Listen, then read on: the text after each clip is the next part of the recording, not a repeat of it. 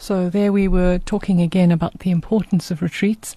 And I think, at this time in the country when there is a lot of turmoil, when there is a lot of distress, there is something about really trusting in that invitation of God to turn again to the Lord, to turn our hearts and turn our minds to prayer.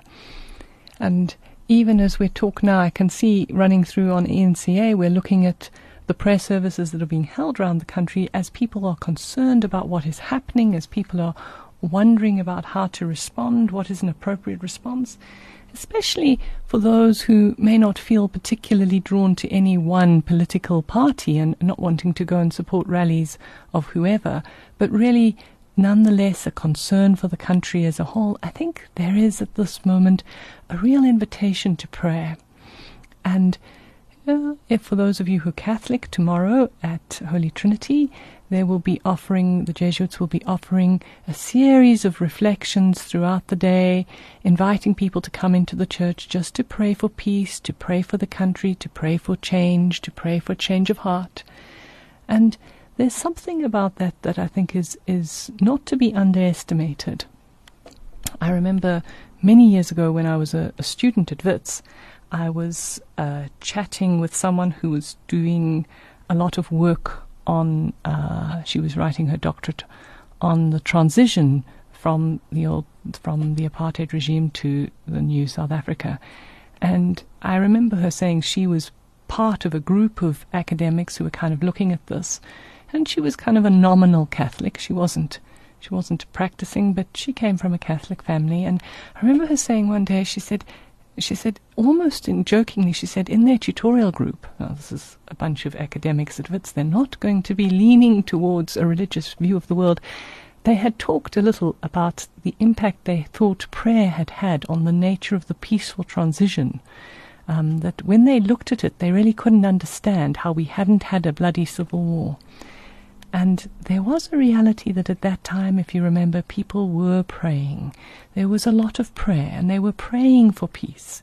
And I think now again, that call for us to be praying for a change of heart in our leadership, for a depth of compassion in society for the poor and for those who are most vulnerable, and for praying for peace and for praying for a willingness to engage with each other. That is, I think, where we should be at the moment. And for some people, it's very helpful to do that in a quiet, reflective space, to take time aside, to go and sit in a church, to spend time asking the Lord to be with us. God is always with us, but really to be with our leaders, to be with those who are at work in the country at this time. And that there's something in that we should be doing now, that we, all South Africans, are called to be working to build the kingdom here in our country. Not all South Africans, all people who are here are called to be building the kingdom here. So we're just waiting to get Father Anthony Egan on the line. I don't know if we've got him yet. Not yet. We're just looking for him. And while we wait to think about Anthony, about chatting with Anthony, we're going to talk to Anthony a little bit about what's been going on in the last week. And of course, for South Africans, this has been a momentous week. And what it means. What does it mean to be downgraded? What does it mean to have a cabinet reshuffle? What does this all mean for all of us? And particularly, what does it mean for those of us who feel like we don't have a voice? Like we don't have easy access to hearing our own needs being heard. What does that mean for people? And how do we think about that? And, last week we were talking about that papal document, Populorum Progressio, and I wonder if any of you have read it since then. And if you have read any of it, if you'd like to phone in and talk about what you thought about it. But even if you haven't, if you want to Google it, it was written by Paul VI 50 years ago, 50 years and a few days now ago. But do you remember we were talking about that document, and while we were talking about Populorum Progressio, we were really thinking through in that document, well, what is it? The Pope was saying to us, what are the key ideas that we should be looking at and thinking about? The common good, care for the poor, And I've just got the signal that we've got Father Anthony on the line. Anthony, good morning. Good morning. How are you this morning? I'm all right. So, battling with phones. We are battling with phones again. I'm so sorry about that. No, well, it happens. Yeah, it happens. We seem to have no network from my phone down here. Anyway, so we're on another line. Right. So, what we were wanting to chat to you about, Anthony, was just to talk a little bit about what's going on in the country and just to try and bring to bear on that, I thought, some of the teachings of the Church, especially Catholic social teaching, where we were just saying online, last week was 50 years since the publication of Populorum Progressio, and that really, I mean, it seems like quite a, I'm looking for the right word now, it seems like quite a prophetic document. If we look at what's going on now and look at what the Pope was saying there, he talks about all sorts of issues, the common good, the widening gap between wealth and poverty, the problems he sees with colonization even 50 years ago and its legacy, and then looking at what's going on in the country now and what do you think about the cabinet reshuffle and then the possible downgrade that certainly some of the rating agencies have given to South Africa and the consequences for us from that? Right. Sorry, that's a lot of... Okay, I think there are a number of key points that we have to look at. I mean, I think the cabinet reshuffle was on the cards for a long time. Mm-hmm. I suspect that there are quite a few reasons behind that, but at very least the one is about consolidation of power. Mm-hmm. And I see this as a tightening of control over the country of Zim's faction within the ruling party. This is basically around the question of gaining control. If you look at the trajectory, you can see a pattern. Mm-hmm. He started off by controlling the security cluster. Now he's got the economic cluster. Right. They are his direct appointees. They're people who support him and are answerable to him. And I think the whole pattern there is towards greater sort of centralized control for himself. And I think points not just to himself, but also pointing towards the end of the year, towards the electoral conference. Because he knows all too well that there can be an upset. And if there's a rebellion within the ranks, his candidate will not get elected president of the ANC and therefore contender for 2019. So if you look at the political, I look at it as a political strategy that's been evolving over quite a period of time, and it shows a very sophisticated and clever bit of political operation. And I mean, the point is, yes. The impact of this on the country's economy, as we all know, the rand is weakened. We've been reduced to junk status by Standard & Poor's. It means the problem of getting loans from overseas, particularly from government loans from overseas, are just increased even further. This will have an impact upon the economy. It will make imports more expensive. And it will also sort of probably slow down investment because investor confidence will go down because of the junk status. Can you just doesn't seem to matter too much. Can we pause you there for a moment, Anthony? A number of people, we were just chatting before we kind of came in here, and we were talking about how a lot of South Africans don't really understand the link between a lack of foreign investment coming in and the junk status. Can you just tease out for those of us who don't immediately see how those two link together, what that link is and what the consequences are in terms of job security for people in the country? Yeah. Look, I mean, I can't give you all the technical stuff, but the basics, as far as I understand it, as far as you take the status. The status gives you, how other countries and lenders see South Africa as a risk. the more you are seen as a risk, the more they will charge interest on whatever money you borrow from overseas.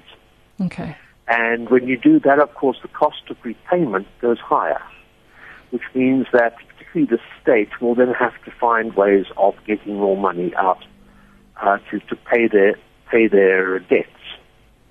But at the same time, the fact that they look at this and say, well, the state's got to pay more interest is because they consider the state less stable. Mm. And when you have a state that isn't stable, who may or may not be able to pay back their loans, foreign investors will decide whether or not the state is going to do something stupid or dangerous, something along a Venezuela line.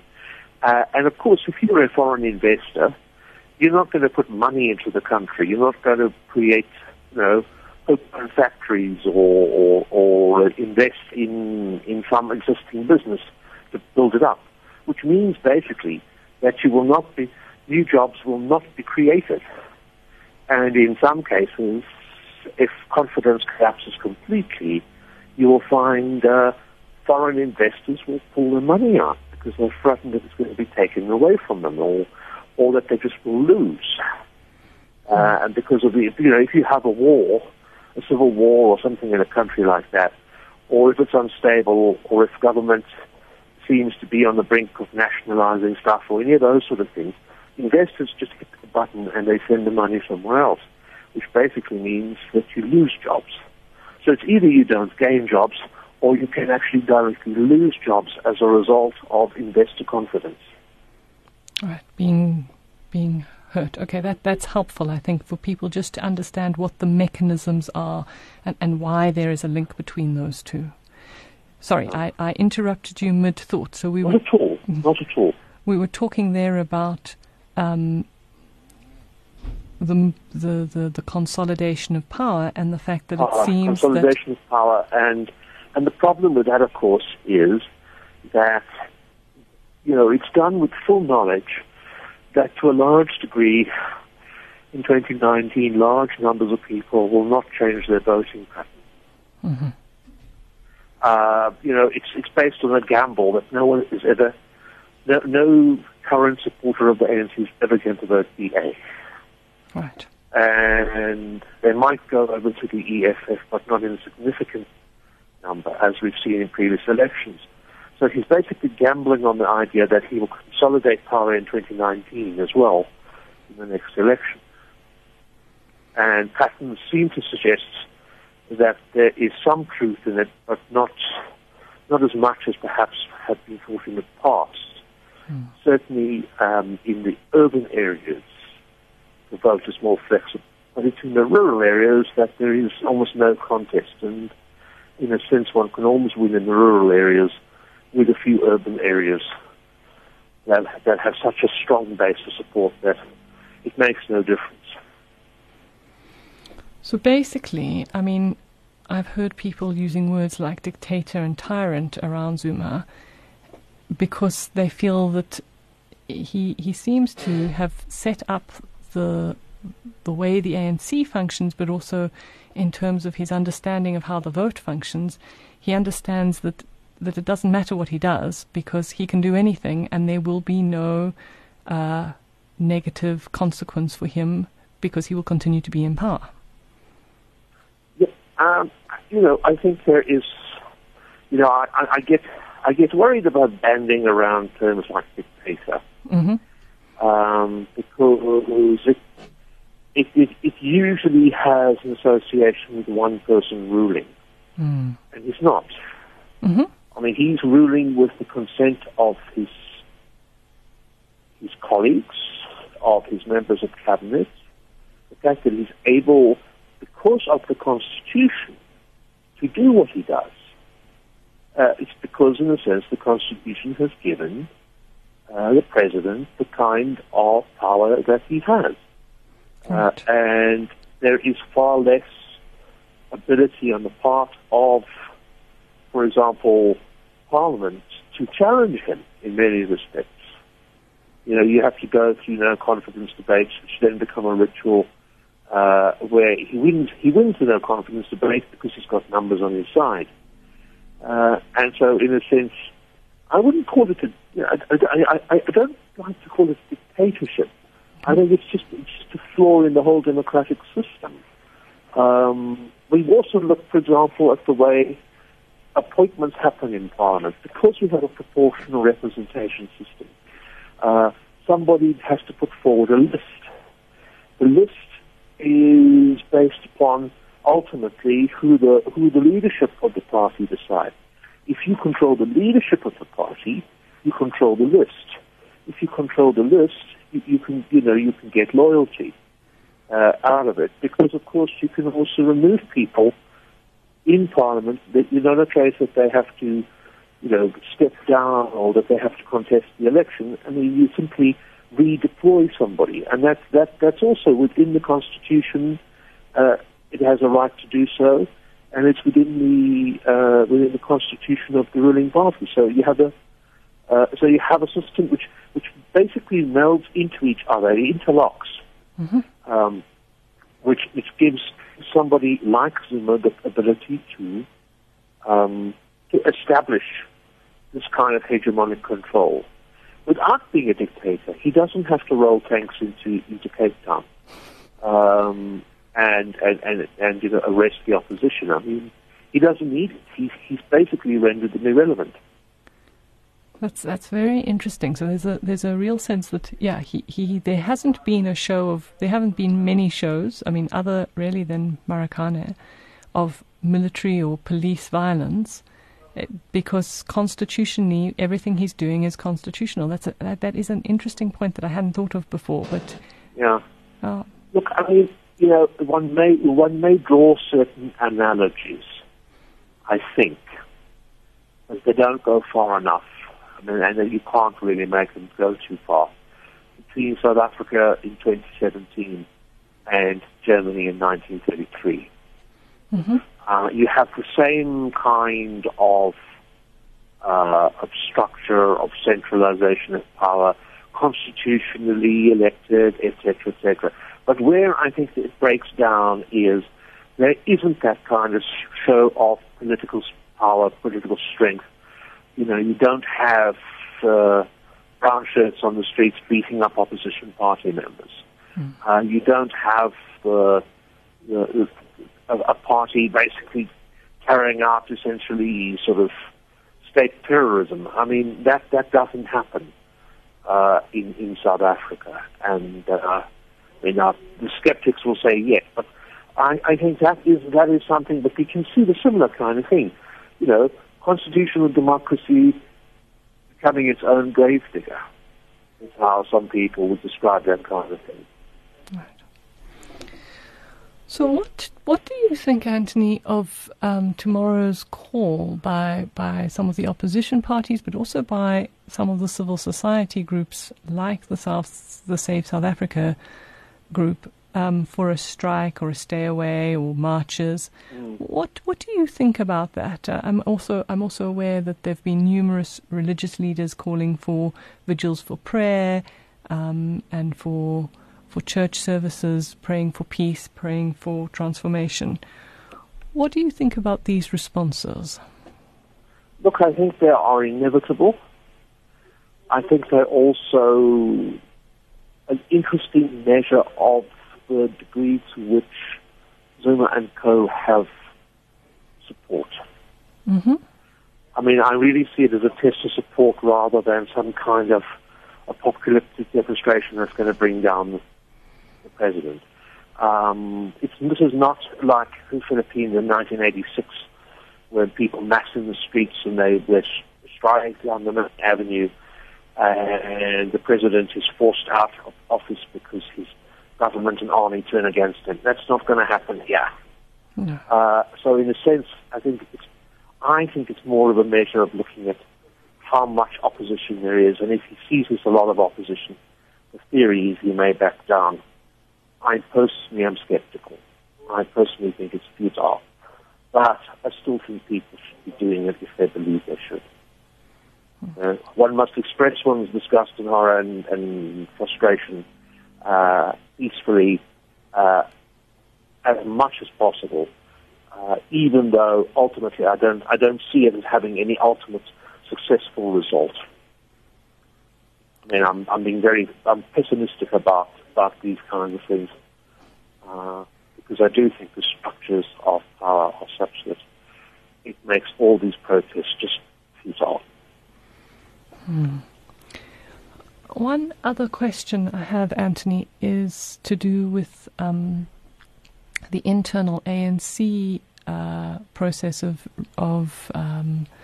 election that's coming up at the end of this year, and whether you think I know that a lot of the newspapers are talking about the real fight for the leadership that's going on internally between people like Ramaphosa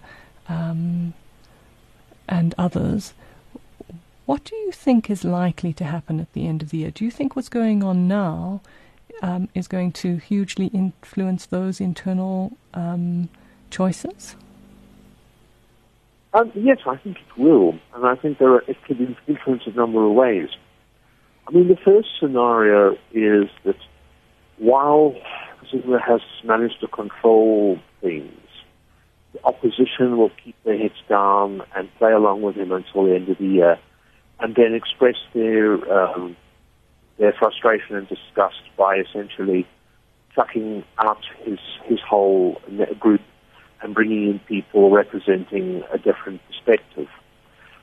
In other words, a bit like a reprise of Polokwane in 2004. Mm-hmm. So you have, for example, but that would entail having the branches from around the country coming together and being united against Jacob Zuma, and that of course is a very, very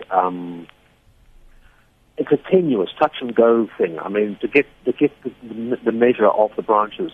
I mean, for example, I think we can say the Gauteng ANC will be very anti anyone coming forward as a Zuma candidate, or seen to be a Zuma candidate. But when you get to the KZN areas, he's got that sewn up. So then you're balancing off places like Northwest, Polokwane, Free State, and so in a sense it comes down to a kind of game of numbers to see who might get elected, and whether that will change. Because remember, it's not just the presidential candidate or the president of the party that matters. It is actually the national executive, because that will determine not only, who will be the next president candidate in 2019, it will also determine who will ultimately choose the members of parliament. Yeah. And that will lead to a whole pattern. Because ultimately what happens is, although people nominate candidates from branch level upwards into the leadership for the party list, what ultimately happens is that a committee at the top sift and sort out and ultimately work out the list. And the list is important because, you see, the list is on the side of Zuma and because the national executive is pro-Zuma and the president is an anti-Zuma person. All it will mean is that you might have a situation where you have a lame duck president of the country who will have very limited ability to maneuver because the power base is not there. So it's really about the election of the NEC is critical. Yeah, I mean, it's not just it's the presidential candidate, but it's also the NEC. If you look back to Polokwane and you look at the lists, and you look at the leadership that got elected, I mean, it was interesting. I did a calculation. It's roughly 60-40 in the split of votes in terms of who got in and who lost. And the loser was always an Mbeki candidate. That was the 40%. The 60% was a Zuma candidate. And I went through, I think, with the top 10. And of the top 10, also, I think only one was a pro-Mbeki person, or seen as a pro-Mbeki person. So there is this kind of factional politics going on at the grassroots that translates into the national politics. But I mean, the national also transcribes down to this. Now, on the other hand, of course, as I say, that's the one factor. The other factor, of course, would be if there is an economic meltdown between now and December, And people realize that in a sense they're being led into a disaster. There could be a rebellion against them completely in the electoral conference. Or alternatively, there could be playing up sort of ultranationalism, almost a kind of suicidal refusal to see the problem coming from outside and blaming the foreigners, blaming white people, blaming Americans and Europeans. And it could even create an even stronger prosumer bloc emerging in the end of the year.